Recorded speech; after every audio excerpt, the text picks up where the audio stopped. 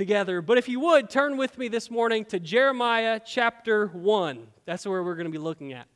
That's the passage of Scripture we're going to be reading together this morning. Pastor Steve last week just finished up a series that we've been in over the last 10 or 12 weeks for some time over the last couple of months called Step of Faith. And that was an excellent sermon series. I would highly encourage, if you missed any of those weeks, to go back and listen to those and be encouraged. But he finished that up last week, and he asked me to bring us our message this Sunday. And I wasn't sure exactly where I wanted to go with it. But I landed on a passage from this week's lectionary, and if you were with us through our Advent study on Wednesday nights leading up to Christmas, you'll know what that is. But I landed on this passage here in Jeremiah that really spoke to me, specifically about the calling of God on the prophet of Jeremiah. And let's look at the scripture this morning. We're going to be in Jeremiah 1, verses 4 through 10. The word of the Lord came to me, saying, "Before I formed you in the womb, I knew you. Before you were born, I set you apart. I appointed you as a prophet to the nations." Alas, sovereign Lord, Jeremiah says, or some versions, and I actually like this better, some versions say, "Ah, Lord God," I said, "I do not know how to speak, I am too young." But the Lord said to me, "Do not say, I am too young.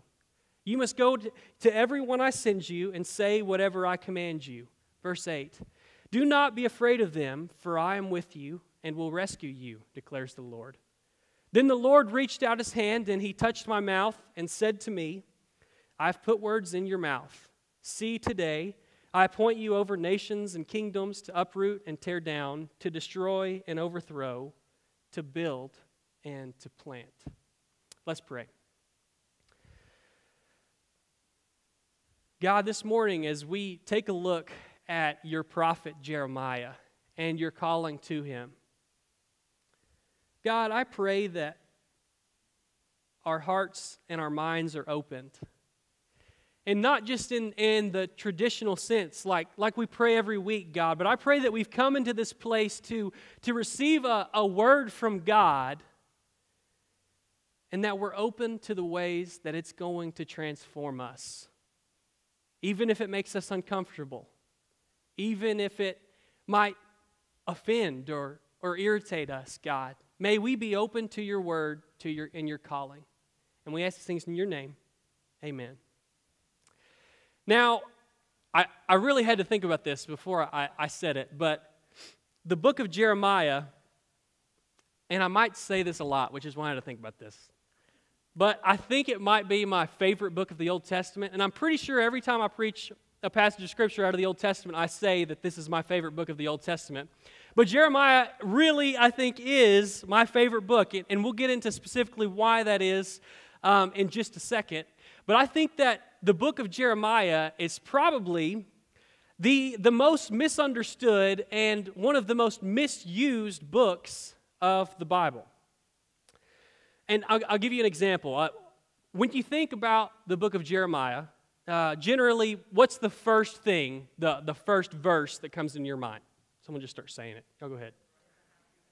Oh, bingo. Bingo. Jeremiah, it's either Jeremiah 29:11, "For I know the plans I have for you, declares the Lord, plans to prosper you and not to harm you, plans to give you hope and a future." Or it's this verse right here, chapter 1, verse 5. "Before I formed you in the womb, I knew you. Before you were born, I set you apart." We can probably, and some of us really can, quote these two verses from Jeremiah from memory. We've probably even cross-stitched them or embroidered them on our kitchen towels, and we have them hanging over our oven.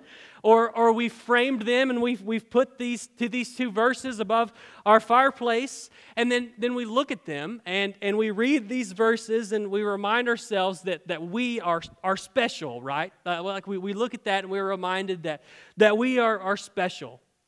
But, and I hope I don't offend anybody this morning, because I'm sure that some of us probably do have those verses in their house. But when I see one of these verses hanging above someone's fireplace, it kind of makes me think that they actually haven't read the book of Jeremiah. Because when you read the book. When you look at the prophet Jeremiah and the life that he lived and the things that he was called to do and the things that he was called to say, you realize that very quickly that the context of those verses very significantly changes the meaning of them. They weren't written in a way that was to tell us, way to go, you're special, God chose you way. But instead, they were written specifically to the people of God in a very specific time in their history. You see, the prophet Jeremiah was called to be a prophet in one of the most tumultuous times in the history of God's people.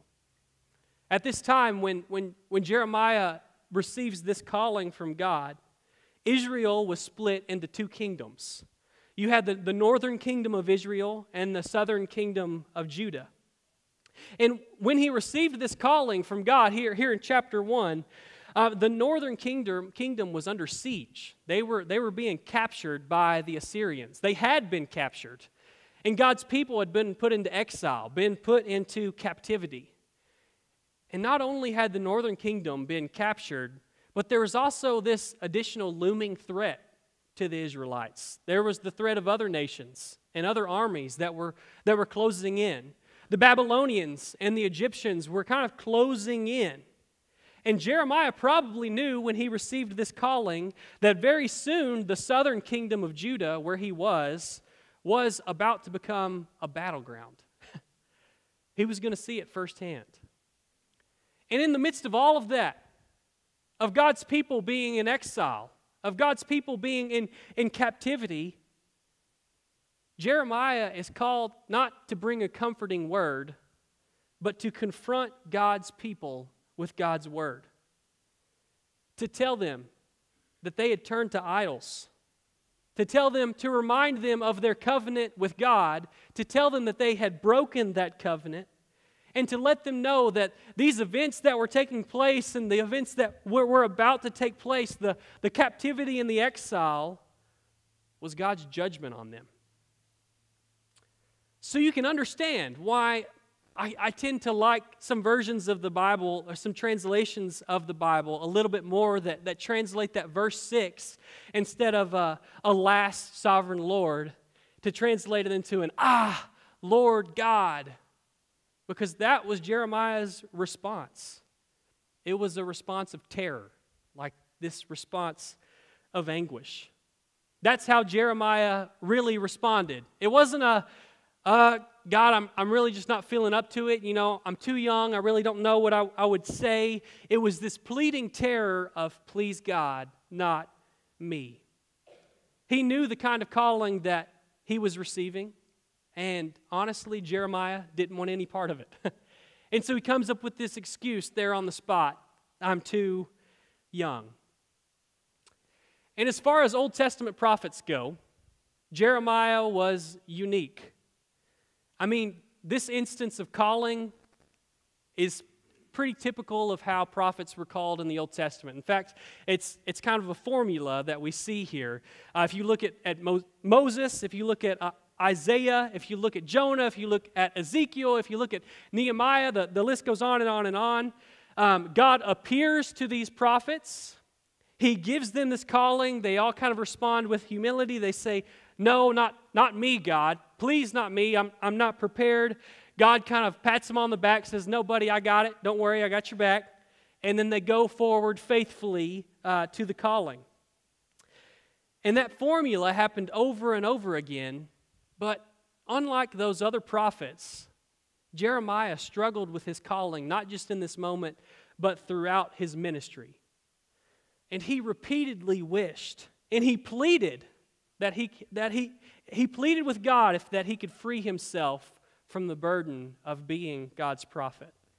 We see this pleading specifically in chapter 20, verse 7.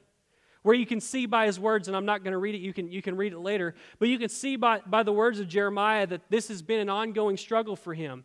In fact, if you were to look, the heading of that passage of Jeremiah 20, verse 7 is Jeremiah's complaint, which is just right on it. I mean, it's just right on it. Jeremiah's complaint, and it begins with him complaining. I know it's crazy to think about. But it begins with him complaining about this call that God has given him and this struggle that he's had throughout his ministry. He knew that he had a hard job, and it took its toll on him throughout his ministry. But the reason that the book of Jeremiah is my favorite book in the Old Testament is because I think that it has such use to us as Christians in the 21st century. I think that we can use it to examine ourselves as the people of God. We can use it to ask ourselves questions. Are we beginning to break the covenant that we have with God, like the people of God did here in Jeremiah? Are we turning to idols? And if so, if we are turning to idols, if we continue down this road, what's coming for us? And maybe more importantly, we can look at the prophecy of Jeremiah and we can ask, what does it look like to turn and repent from that idolatry? What does it look like to build back on the foundation that God has given us? So we're going to look at this passage, Jeremiah 1, verses 4 through 10, in the scope, in the context of the entire book, the entire ministry of Jeremiah. And we're going to answer 3 questions about the calling of this prophet and his faithful ministry and service. And my hope for us today is that we can use the answers to these 3 questions to help us discern the voice of God in the world around us, to discern and to look for the voice of God to his people. Because we need to be honest. There's a lot of noise out there.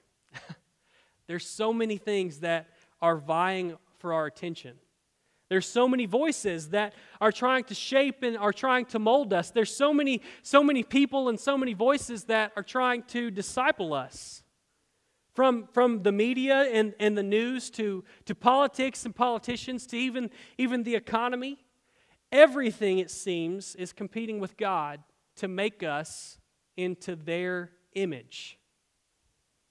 And in the chaos of that noise, in the chaos of that competition, it's our role to make sure that we are closely listening for the voice of God. Amen? So by answering these 3 questions, I think that we can see the clues that better clarify for us where the voice of God is and what God is calling us into today. The first question that I think we need to answer is this: what was Jeremiah called to do?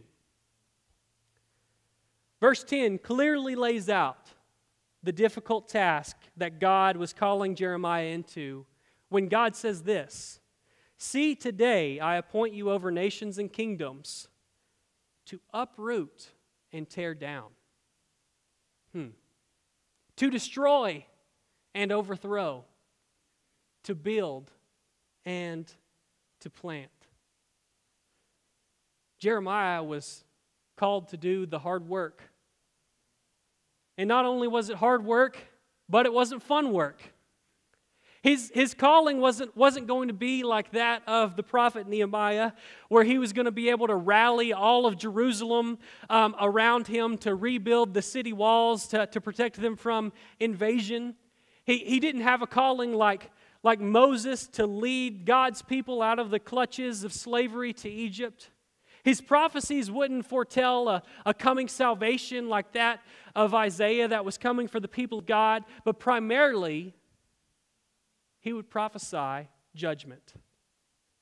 God was clear in his calling to Jeremiah. Yes, eventually you will be able to build back, but your first role as my prophet is going to be doing the hard work of tearing things down, of uprooting and tearing down, of destroying and overthrowing, tearing down the idolatry of my people, uprooting the injustice that has seeped into the society of Judah.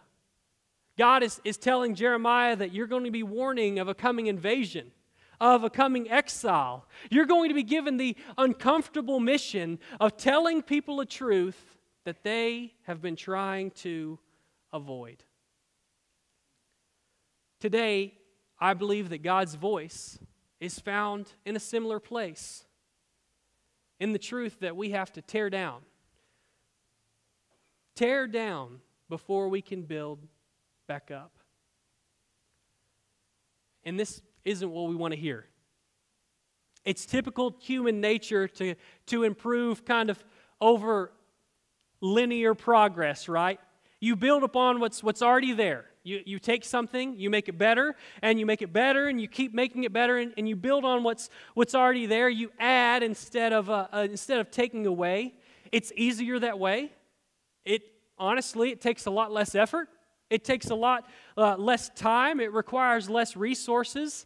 If we're looking at a house, it costs a lot less to fix up a house that may be run down rather than tearing it down and building up from the ground up. So we litter the ground with new seed instead of stopping to tear up the weeds. And what happens when soil isn't plowed and when the weeds aren't uprooted? Well, any good gardener can tell you that the weeds begin to take over. And the new growth is choked out by the things that weren't meant to be there. So God calls us towards the difficult task of destruction, of tearing down the corrupted parts of us, of tearing down the corrupted parts of the church to allow Him to grow in us and in the world something new. But maybe one of the primary issues, if we're looking at what does God want to tear down, what needs to be torn down for something new to grow and to take place, is where do we look? Or maybe more specifically, what is it that needs to be uprooted? And what is it that needs to be destroyed? Well, I think we can answer that by looking at our next question. Where was Jeremiah called to go? Now, to look at just this text, the answer to that question is a little confusing. Because twice here in this passage, God says to Jeremiah that He is preparing to put him over the nations. Verse 5 says that he's going to prophesy to the nations. Verse 10 again says that he's going to be put over the nations and kingdoms. But in reality, if you are to look at the entire scope of the ministry of Jeremiah, it's overwhelmingly in ministry specifically to the people of God in Judah. Most of the prophecies in this book are addressed to the people of Judah. It isn't until the end of the book, in chapters 46 through 51, and there's only 52 chapters in the book of Jeremiah, it's only until that very end that any of the prophecies address any other nations, that they begin to address anybody other than the people of God.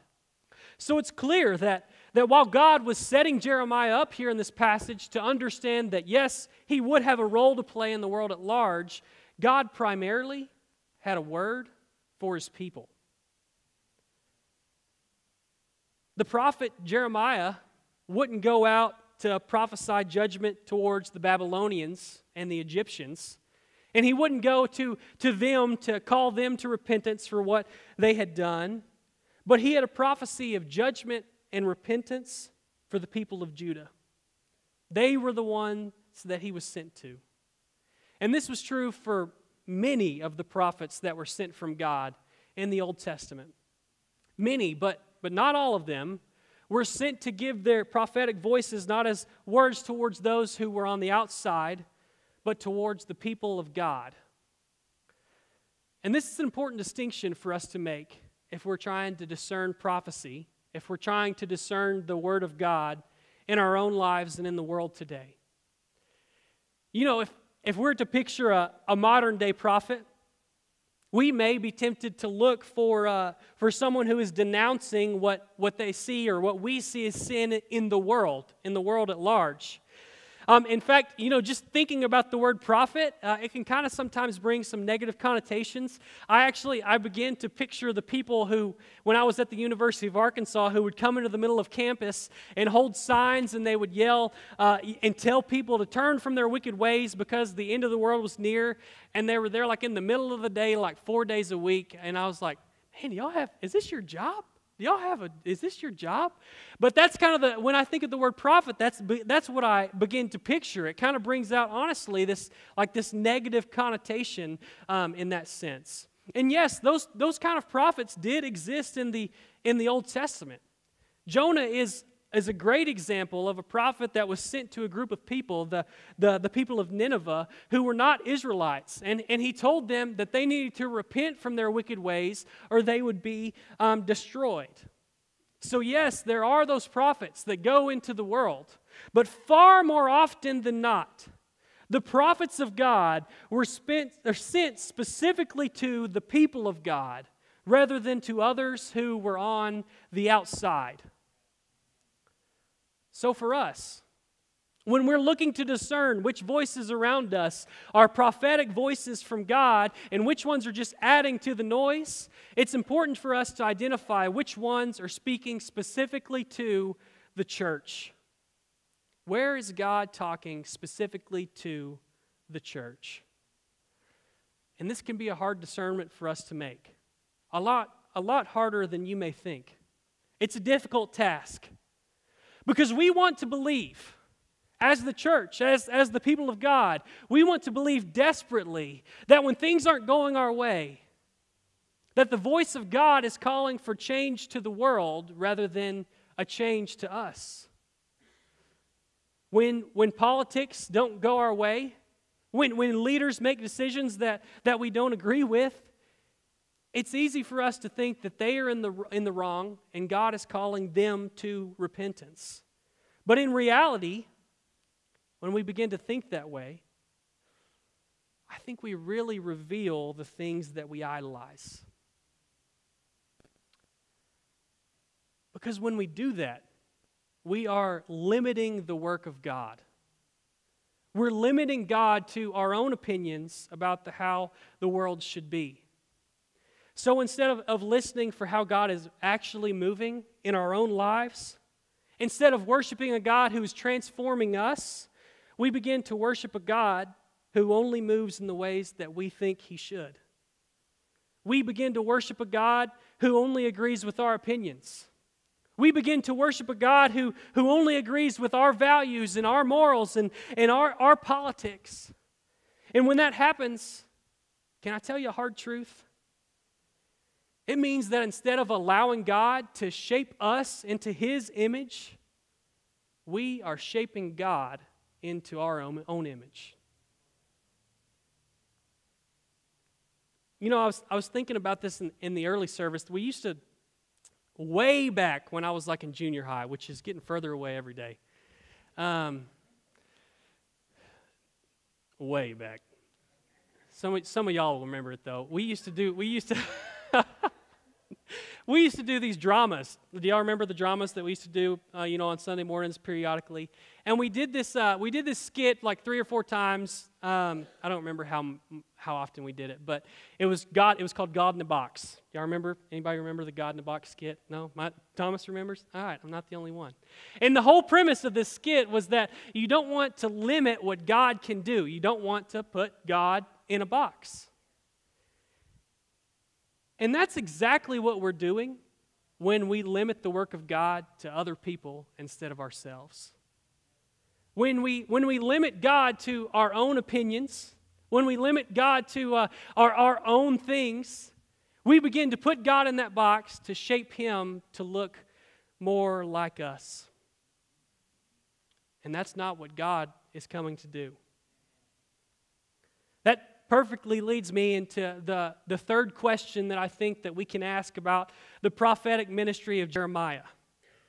If Jeremiah was called to the people of Judah, if he was called to the people of God, and these people of God, they were supposed to be looking for the word of God around them, then how was Jeremiah received by those people? And let me tell you, in a nutshell, not well. Okay? If you look at the life of Jeremiah, if you read the book through, and then you look at verse 8 where God tells him, "Do not be afraid of them, for I am with you and will rescue you," you realize that was kind of an under-exaggeration by God. But it was also, it was more than just this comforting thought. It was a word of warning to the prophet of what was to come. Because as Jeremiah began to prophesy, the words that God had given him, the words that God reached down and touches his mouth and gives him the word of God, as he begins to prophesy, he becomes an enemy more than a friend to his own nation.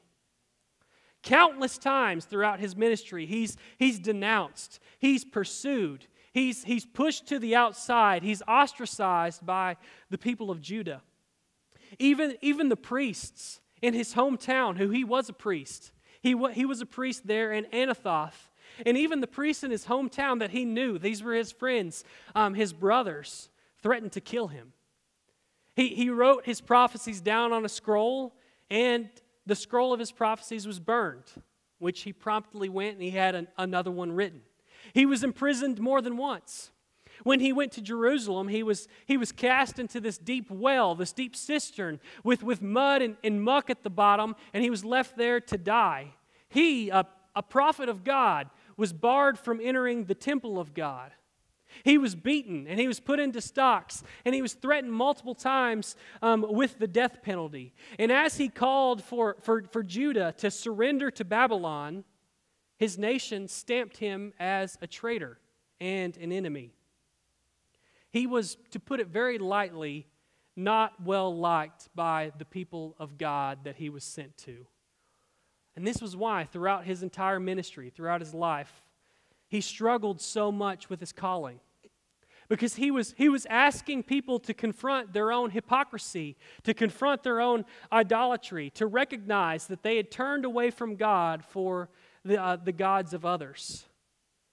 And that, not surprisingly, caught many people the wrong way. But it's important for us to understand this morning that the Word of God will necessarily make people, and specifically make the people of God, uncomfortable.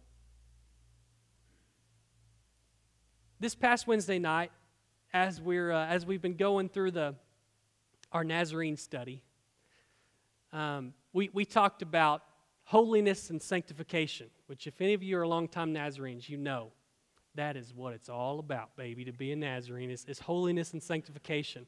It's the core of our beliefs. It's the core of who we are as a denomination. It's the core of our doctrine. And what that means is that we believe that God is always working in our lives. And I said it on Wednesday, that salvation is not the end of the race, but salvation is the beginning of the race, is the beginning of the movement of God in our lives. And throughout our whole life, that God is constantly working in us through His grace to slowly perfect us, to make us look more like Jesus Christ. And it's good to remind ourselves that, to remind us that from the moment that we were born, God is working in our lives, and He doesn't stop working. He doesn't stop shaping. He doesn't stop molding until we go to be with Him. And when we are confronted with our idolatry, when we are confronted with the Word of God like that came from the prophet Jeremiah, it makes us uncomfortable because it reminds us that we still got a long way to go. It reminds us that God does still have a work to do in our lives. And we may not like that. We have a natural tendency to see ourselves as the good guy, and that God's already done a work in our lives, and He has. But He's still doing that work today, and will do it again tomorrow and the next. There are some things that have become so much a part of who we are that if something or someone were to come along and tell us that these things needed to be torn down, then we would probably feel offended and we would probably revolt. And I hate to do this. I feel like I do it every time I preach out of the Old Testament. But I feel in my bones, and I don't want to say that we are in a moment that reflects this passage And I don't want to say that every time, especially because it's okay for us to read the Bible and not try to kind of force it into our own context and not try to force it into who we are. And the reality is that our lives today doesn't look anything like the lives of the people of God here in the book of Jeremiah. We aren't in a period of siege. We aren't being captured. We aren't in a period of exile. We aren't in a period of captivity as the church. But I do feel like we're in a time period where God is tearing down before He builds back up. I feel as though Jeremiah is here, having been sent to the church. And over the last several years, God has begun pointing out the systems in the church, the systems in our lives, the idolatries in our lives that don't reflect Him. And it can make us uncomfortable. It can make us feel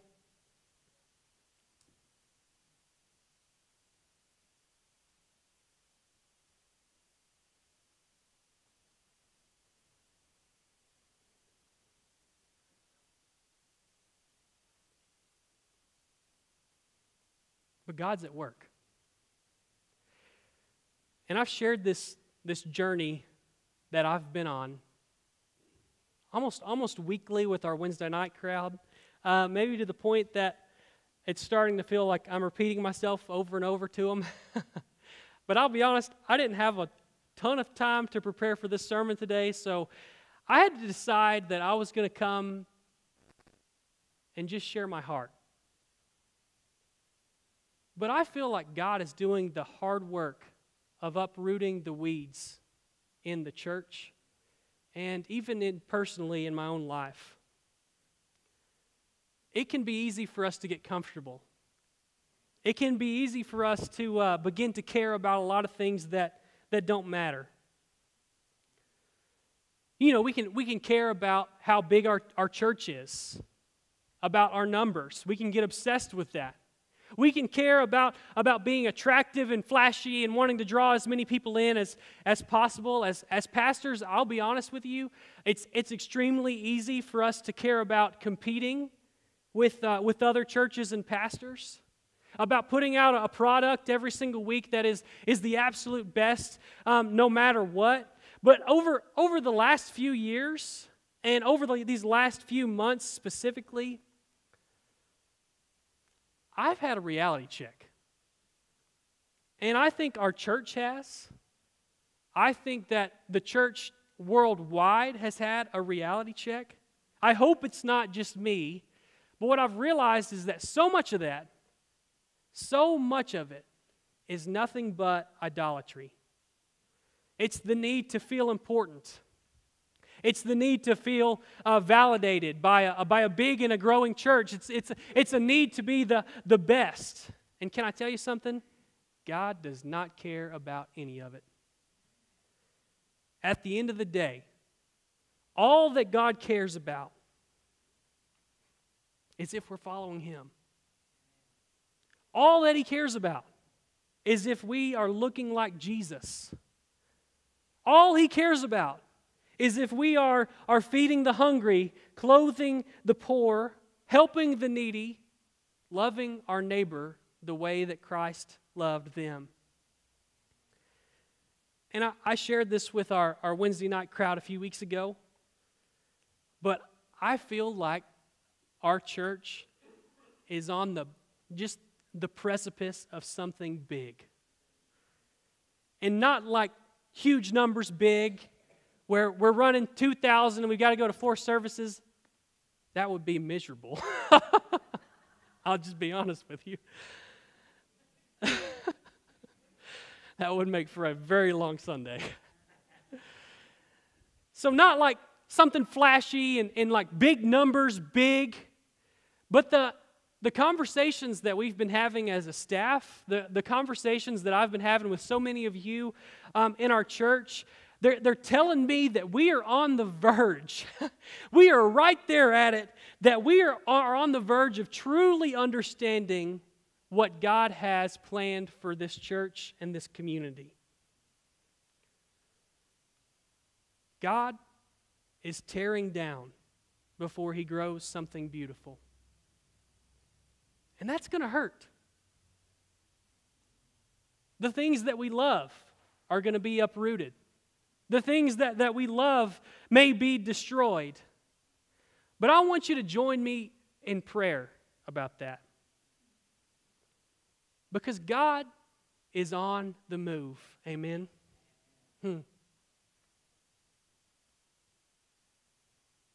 He's doing the hard work, the tough work of tearing something down in His people so that He can rebuild with new growth. And that may make us feel like we ourselves are being attacked. But our prayer together, and my prayer for us, is that we are open to God's word through His prophets, no matter how uncomfortable it makes us feel. Because make no mistake about it, God's prophets are still speaking His word today. Amen? Let's pray.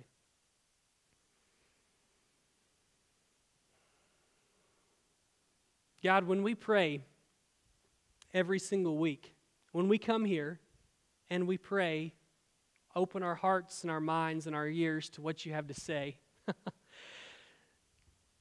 So often we do that a little selfishly. So often we may pray that and really mean a caveat of as long as it doesn't make me uncomfortable, as long as it's something that I agree with. But God, we recognize today through Your prophet Jeremiah that Your work makes us uncomfortable. God, that necessarily we don't build and build and build and build and build on the things that aren't working and build on the things that aren't from You. But God, at some point in time, we reach a point as the church, we reach a point as Christians in our individual lives, but especially corporately together, we reach a point, God, where we realize that we have to uproot some of this out. God, that we have to focus back on one thing, and that is You. So we have to get rid of things. We have to get rid of things to make sure that focus is on Your new growth. God, may we not throw out new seed before we uproot the weeds. We thank You so much for Your movement. God, we thank You that You care enough about us, that You care enough about humanity to come and to make us uncomfortable. That You care enough about us to make us feel like we're broken.